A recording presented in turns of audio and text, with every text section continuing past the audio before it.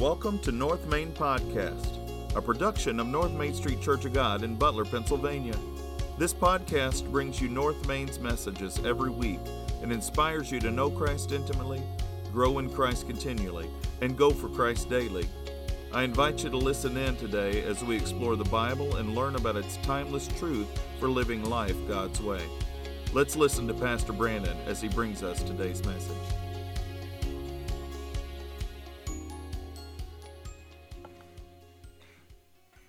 Well, good morning, North Main. How is everyone doing this morning?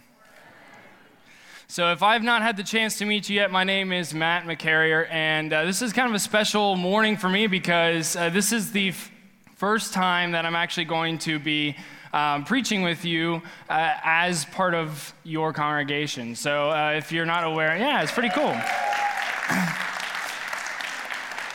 So I've preached here before, but I've done that while I was pastoring at a different church, and now through life circumstances and God's calling, me and my family are now part of North Main. We've been here for about 6 months, and we're loving it, and got to meet a lot of you and a lot of the young adults we've been hanging out with, and it's been a really great experience, and so I'm excited to be here as one of you, kind of sharing the message with you this morning.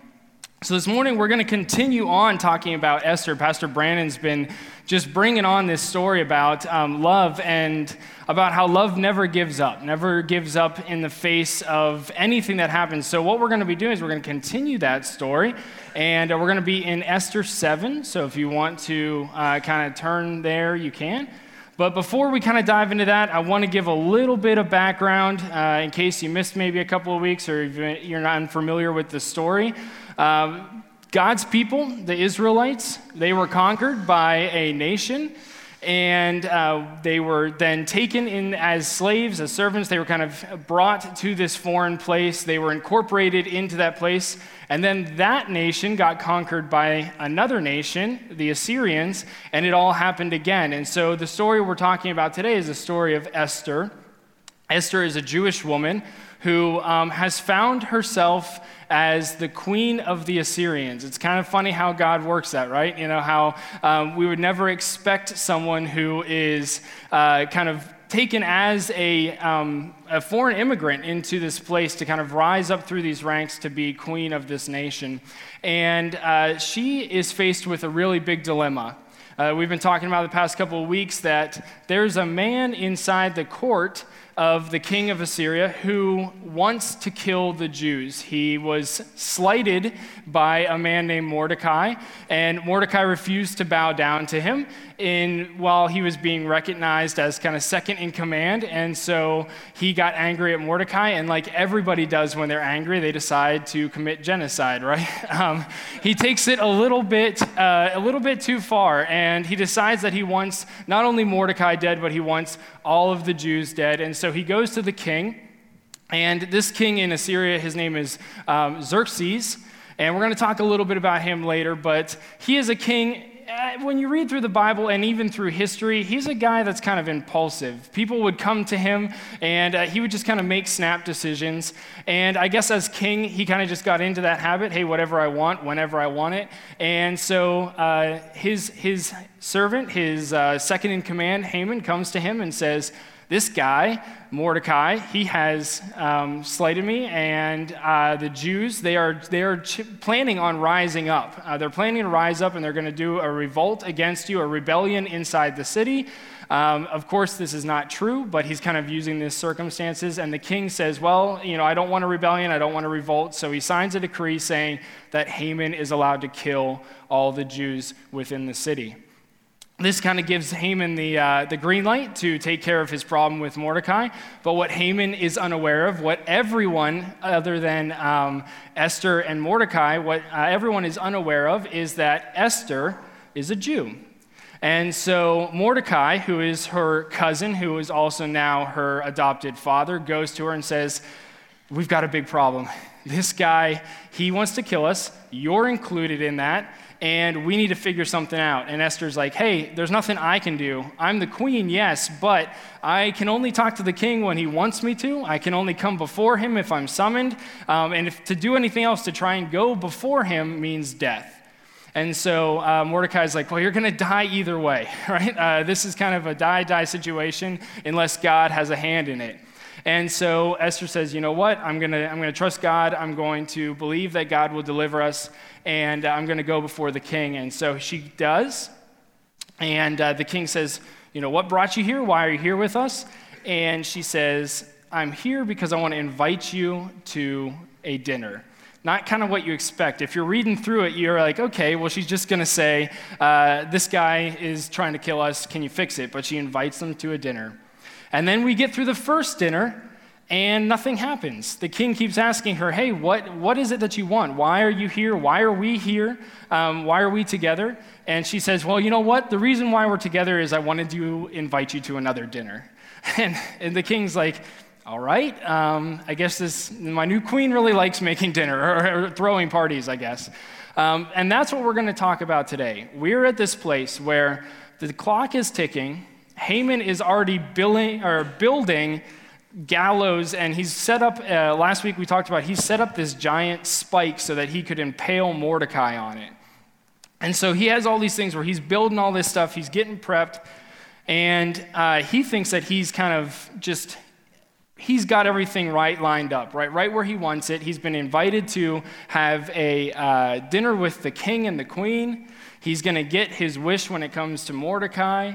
His plans are all working out, and yet we see what we're going to talk about today is that God has bigger plans, and it's a really cool story. So we're going to dig into it. So this is Esther 7,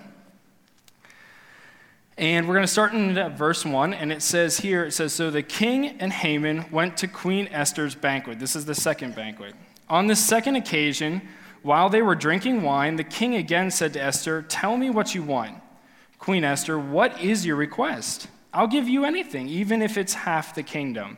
So I think by this point, we've kind of said, Xerxes is kind of an impulsive guy. He's not a guy that kind of likes to be, strung along. He's not a guy that likes to play guessing games. He's like, tell me what you want, right? We've come to the second banquet. Tell me what you want. I'll give you anything. I love you. And Queen Esther replies, if I found favor with the king, and if it pleases the king to grant my request, I ask that my life and the lives of my people will be spared. For my people and I have been sold to those who would kill, slaughter, and annihilate us. If we had merely been sold as slaves, I could remain quiet, for that would be too trivial of a matter to warrant disturbing the king. It's funny, Esther is really good. She's very diplomatic. She's very good at handling these stressful situations. Think about how insanely stressful this situation would be.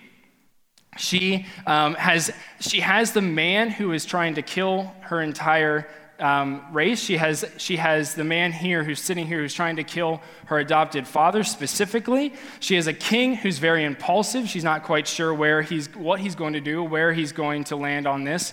And all this situation is here, and she's doing things not by the book, right? She's invited him to a banquet, which is kind of a no-no. She's kind of doing everything wrong. And so I just picture Esther sitting there and just being just like a bundle of nerves. I mean, she had to have had just like huge knots in her stomach. And she's trying to get Xerxes almost buttered up a little bit. She's like, hey, if you love me, there's somebody that's trying to kill me. There's somebody that's trying to kill me and my people. And she goes, but listen, if this had been anything else, I wouldn't have brought it up to you. If we had been sold as slaves, I wouldn't have even brought it up to you, but we're going to be killed. And so if you love me, we have to do so. I have to bring it up to you. There's no other way. And so we see this, it says, who would do such a thing, King Xerxes demanded. Who would be so presumptuous as to touch you? Esther replied, this wicked man, Haman, is our adversary and our enemy. Haman grew pale with fright before the king and the queen. Then the king jumped to his feet in a rage and ran out into the palace garden. Let me tell you a little bit about Xerxes. You might not know, this might be the only time that you experience him in the Bible, but he is a very real historical figure. He is a very famous historical figure. If you're familiar with the story of the 300 Spartans who held back the Persian invasion in Greece, this is the king who was leading that invasion. So they've made movies about it. There's a movie called 300 where they talk about it. I'm not recommending that movie. I'm just saying it exists. And he is the big bad guy in that movie. And it's interesting because if you read through history, the way he's described is it depends on who's writing it, right? The Greeks write him as this just very bad, very kind of like mythical almost, like evil person. Other nations write that he was actually a very good diplomatic leader, that he made good improvements on things like roads and things like charitable outreach into the communities. He made it so that the economy was better. He helped lower class. So this is a guy that he was very power hungry. He would try to conquer as many nations as he could. He was also probably a pretty good king, but one of the interesting things is across the board, it doesn't matter if it was the Greeks who were writing about him or if his own people were writing about him, he was an impulsive king that had an anger problem. Right?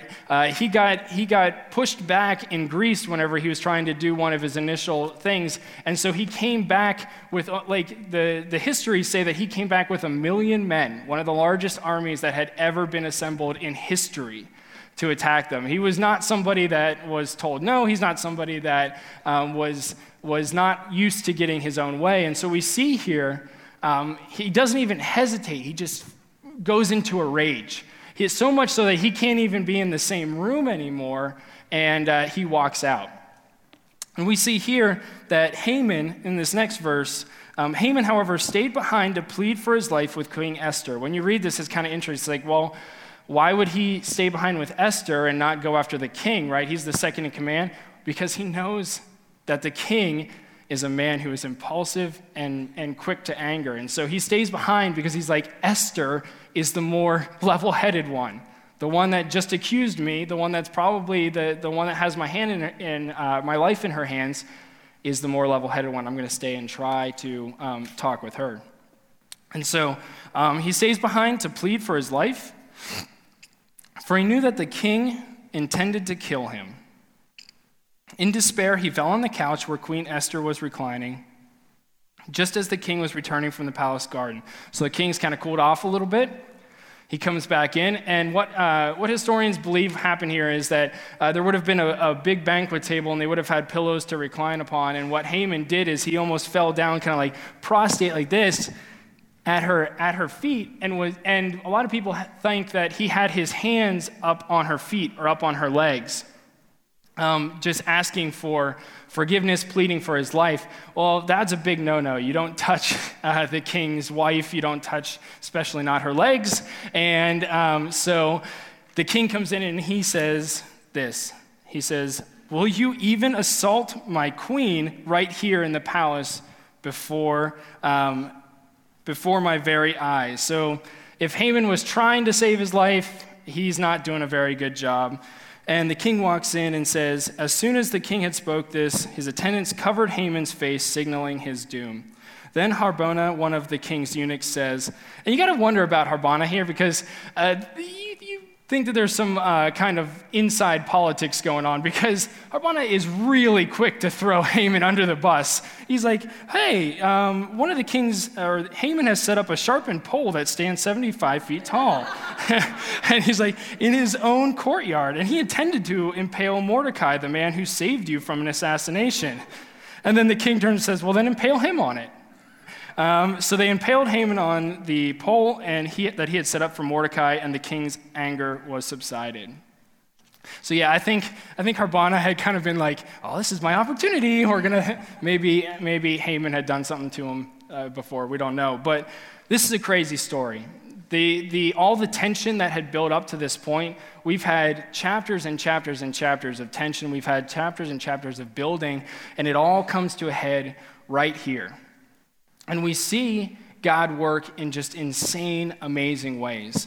And when we're talking about love, it's kind of hard to find that in this passage, right?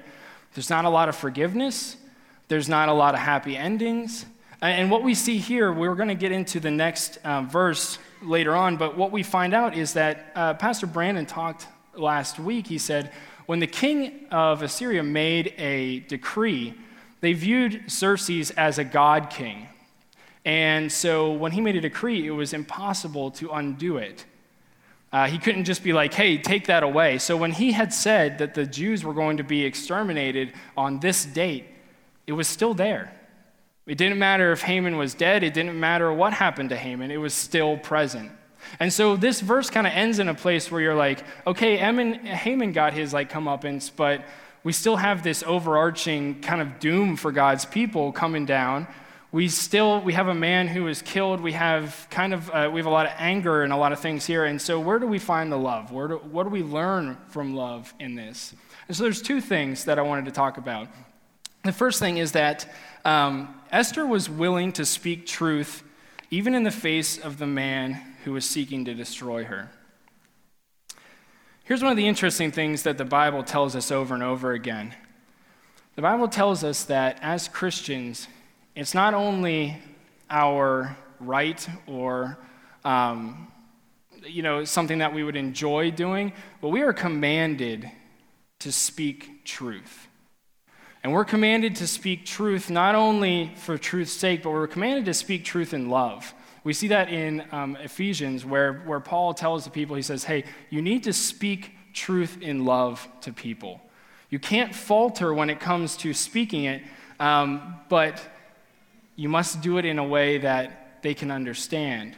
See, the Bible tells us in Matthew, Christ is talking to his church, and he says to them, he says, if there's a problem amongst you, if there's a problem in all of you, and you have a problem with one of your brothers, you need to go to that person face to face and speak the truth of what's happening in that situation to this person. Now, you can't control how that person's going to handle what's going on.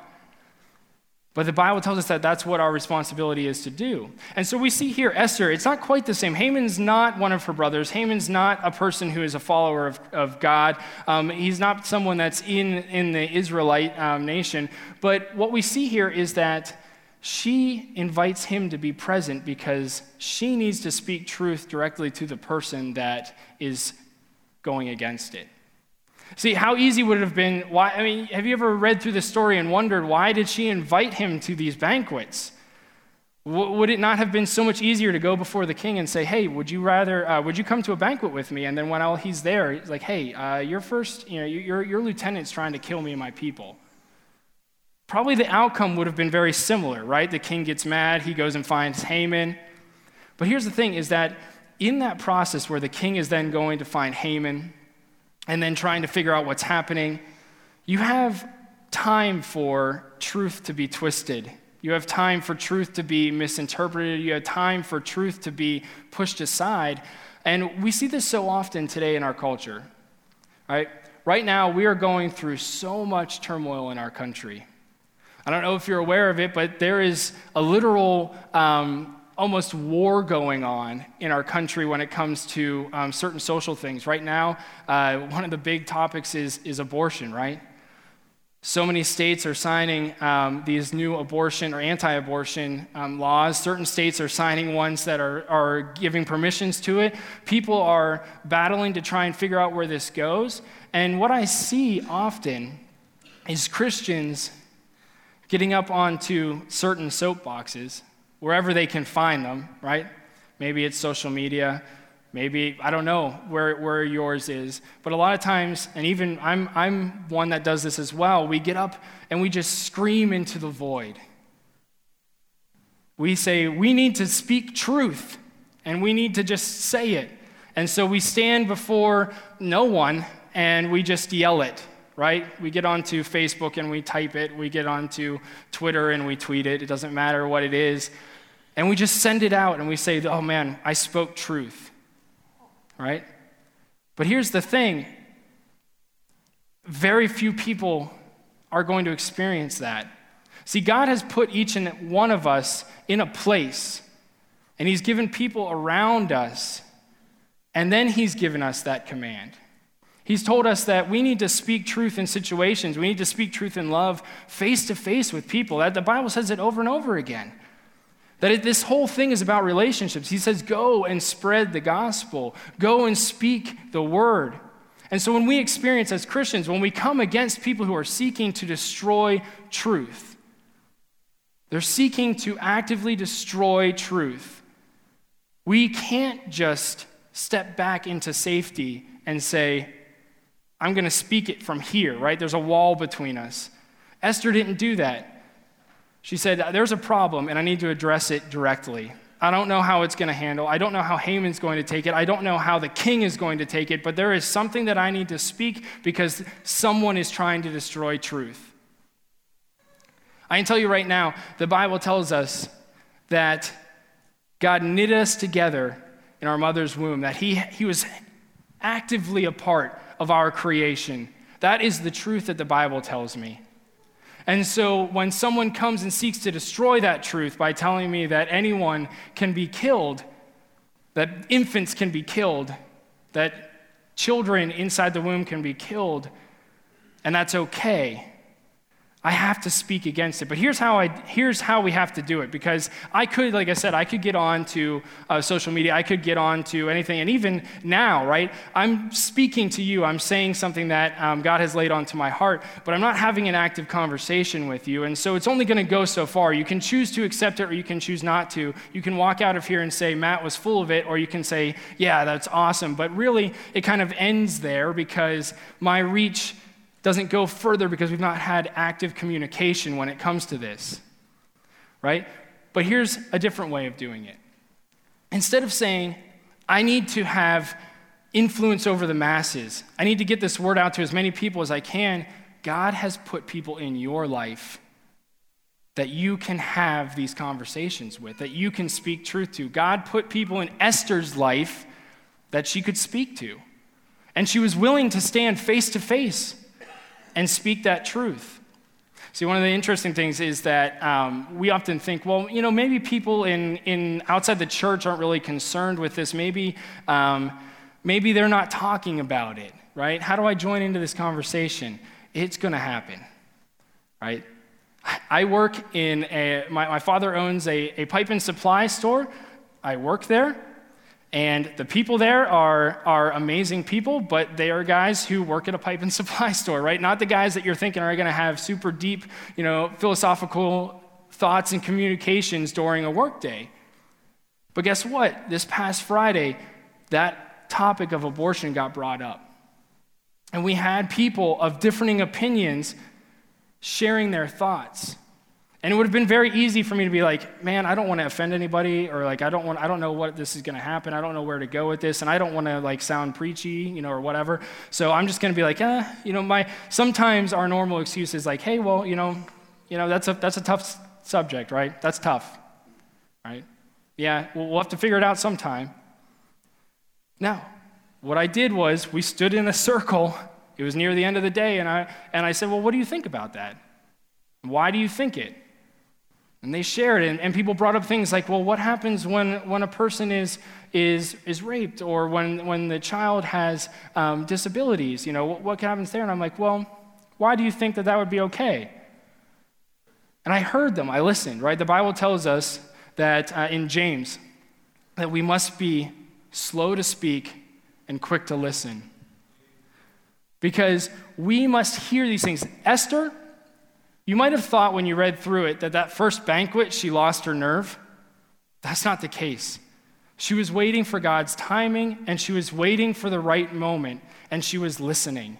You think she spent that entire banquet not doing anything? I'm sure she spent the entire banquet talking and listening to Haman and to the king, and understanding the situation and gathering who she's talking to, right? The way I speak to certain people is going to change based on the situation and who they are and the topic we're talking about. And I think that Esther needed to kind of gauge herself and figure out and ground herself, how am I going to approach this? Maybe there's some wiggle room with Haman. Maybe I can talk to him and maybe we can fix this situation. Come to the second banquet. Maybe not, right? Maybe she realized Haman is who he is, and I need to speak this the way I need to speak it, directly and boldly. or else this isn't going to happen. That's what I think happened here. I think Esther was slow to speak, quick to listen. And as Christians, that's what we must do. There's so many topics, not just the abortion topic. There's so many things in our culture right now. And so often we think, well, we have to change the politics, or I need to talk to as many people as I can. Well, guess what? I left that conversation, and the people that were in it were different. I don't know if they changed their mind or their stance, but they thought differently because I had given them new perspective. They brought some perspective to me, right? I realized, man, I didn't know that they thought that way. Not bad or good, just brings me a new perspective to that person and allows me to be more effective as a Christian, delivering that gospel and sharing things with people. The second thing that Esther does, that happens in this passage, is that love doesn't always take away our problems, but love always wins. See, in the conclusion of this chapter, like I said, that problem is still there. There's a date on the calendar that says extermination of the Jews, right? And it can't be sponged away. We're going to find out how God fixes that problem in either next week, I think, and it's pretty amazing how he kind of uses even bad situations and shifts them and turns them the way he wants them. But here's the thing: is often we think, okay, if we speak love, if I speak it, even if I do it to in the right way, then these problems are going to go away, or my problems are going to go away, or the suffering that I'm experiencing is going to go away, or the issue that I'm trying to speak into is going to go away. And sometimes it doesn't, right? Esther came in and did something that no one should have been able to do. She defied all cultural standing. As a woman, she took a place of leadership. She came into the king's court when it wasn't allowed. She stood up and faced a man that was trying to kill her people, who was trying to kill her. She did everything boldly and with strength. And in the end, it must have been pretty defeating, even though she had a small victory with Haman. It must have been pretty defeating to sit there and be like, well, now what? Now what? And that can oftentimes lead us to discouraging. Hey, guess what? On Friday, after I had that conversation with the guys at my work, is abortion still happening? Yeah. Did I change their minds? I don't know. But God told me in that moment to speak truth, to do it in love, not condemnation or judgment, to have a conversation, a real one, not an argument, and speak truth. Not my truth, just truth. See, that's one of the things that as Christians, we just, like I said, we get so caught up in everyone has to hear it, everyone needs to do this, and yes, they do, but we forget these kind of grassroots things. That's what our Christianity is, a grassroots movement, right? We're used to, in our country, it being the overarching kind of setup for our country. Our country's built upon the foundation of Christianity, and so we're used to this kind of privilege, but nowhere else in the world is that there. And we're slowly seeing that that's maybe not the case here. And we need to get back to our roots. We need to get back to the way that Christ did things, where he went and he found people and he had conversations with them, face to face, in truth and in love. He walked up to a woman about to be stoned, and he said, "Sin no more." And he told all those people that were about to stone her, "Whoever hasn't sinned can throw the first stone." It was a conversation. He came into a situation and said, "I'm going to speak truth here," boldly to their face. Imagine that. Can you imagine standing before a mob of people holding rocks, about to throw them at another person, standing between that person and this mob and saying, "Whoever hasn't sinned, throw the first stone"? But it was truth that came out of his mouth, and it changed that situation. Look at Christ. In Christ's life, he only really interacts with the kind of upper authorities of his time, like once in his life. And guess what? He doesn't talk to them. He could have used that situation. It's so frustrating because we see so many Christians, good Christian people who know the truth and can speak it, and yet they want to step back, like I said. They want to step back and have this kind of sense of protection because guess what? Having that conversation is awkward. To go in and say, hey, this is how I feel and this is why I feel it, it's because it's from the Bible. You're going to get some people that say, well, the Bible's not real. What do I say to that? You're going to get some people that come in and say, well, what you're saying isn't real. Or what you're saying is wrong, or I believe this, and no matter what you say, it's not going to change. And so we don't like that because we're not used to that. We think that when we walk up to someone, we should be able to say, hey, this is what happens, and this is what the Bible says, and they say, oh, well, I was wrong, okay. Right? And when we do things kind of behind this wall of protection, whether it's through social media or whether it's just, whatever you want to use, we can imagine that in our heads. When I get done typing it and I click that send or whatever I do, I can imagine, yeah, all those people that are going to change because of this, right? What's the truth? The truth is that most people are going to scroll through it, and the only people that are going to read it are the people that have the opposite opinion of mine. They're going to comment on it, and then we're going to get into a fight. And then nothing's going to happen. And then when we come to a situation when we're actually able to have conversations where someone brings up a topic or there's something happening in our lives, we tend to shy back.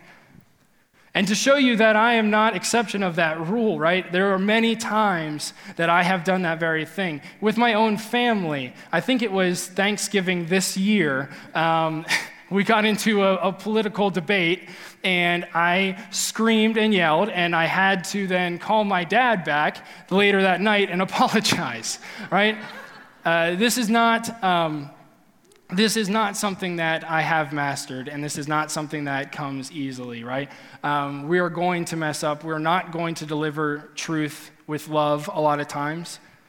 We are not going to have that confidence that love will win out. There's times whenever we're going to get frustrated because we look at the situation and we say it's hopeless. If I can't speak directly to President Trump and get him to change his mind, then what can I do? Right? I have no power. There's nothing that I can do. I can't speak to the Senate. I can't speak to Congress. I can't do any of these things. I'm not a politician. Neither was Christ. Neither were his disciples. You know what they did? They went from town to town and they found the people that God had put in their lives and they spoke to them. They spoke to them about a truth that's undeniable. A truth that even if you don't believe in this book, when you begin to experience it, it's really hard to not say, yeah, there's something to it. I've met lots of people, even people who are atheists, and I'm like, well, what about loving other people?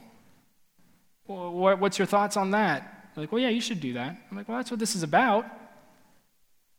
Right? We can meet on that level, on that playing field, you and I agree, and so we go from there. That's what we have to do.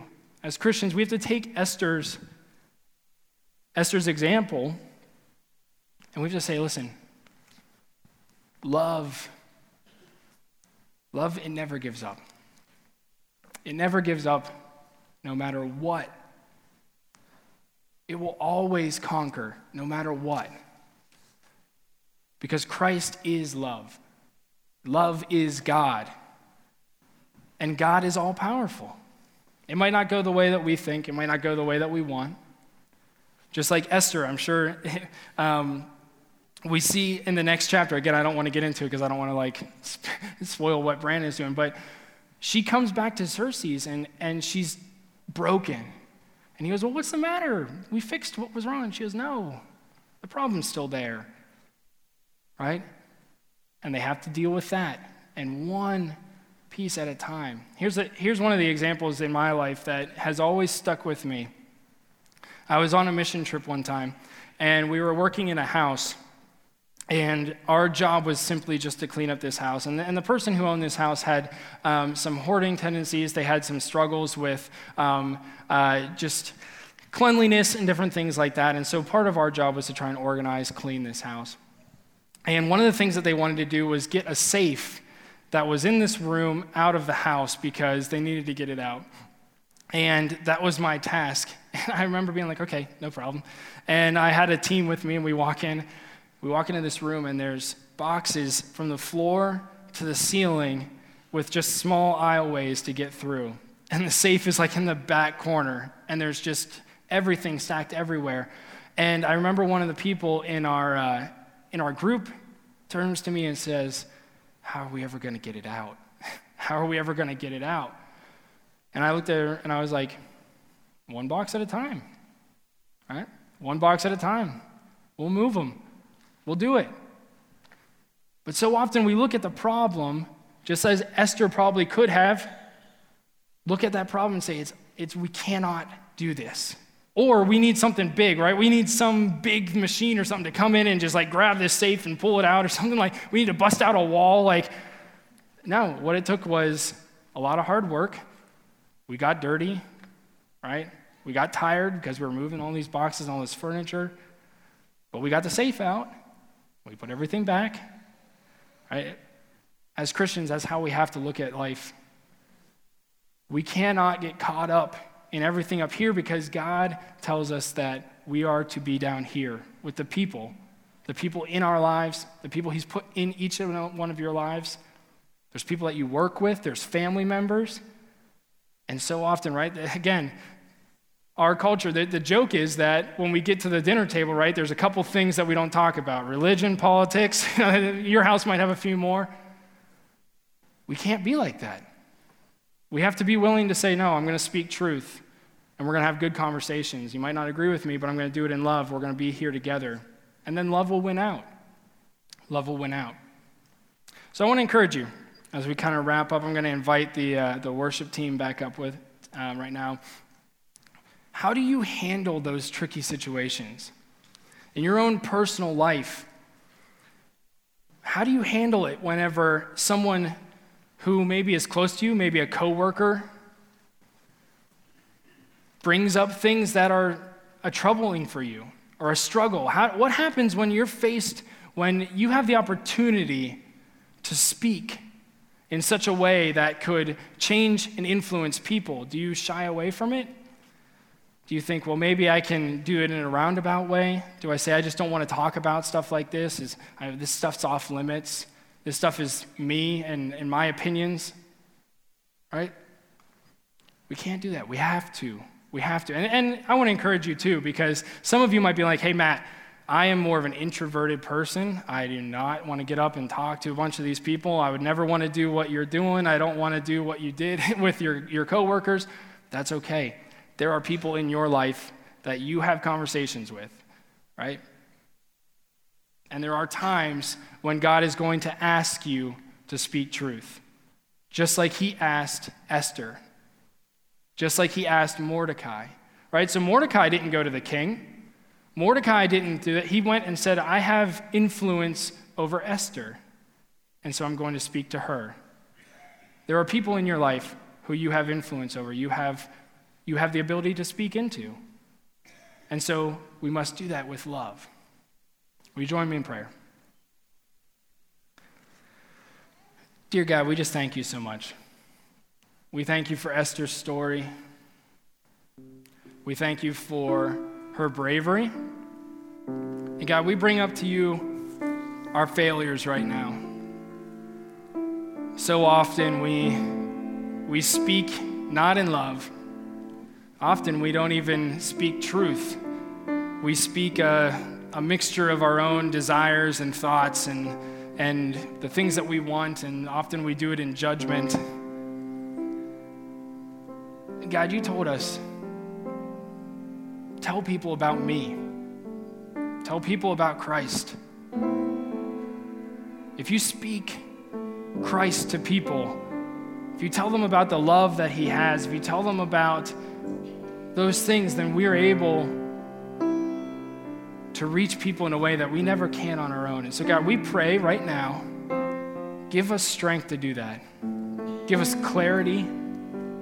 When those situations arise, and they will, and you call us and say, this is your time to speak, God, we pray that we answer. We pray that we speak up.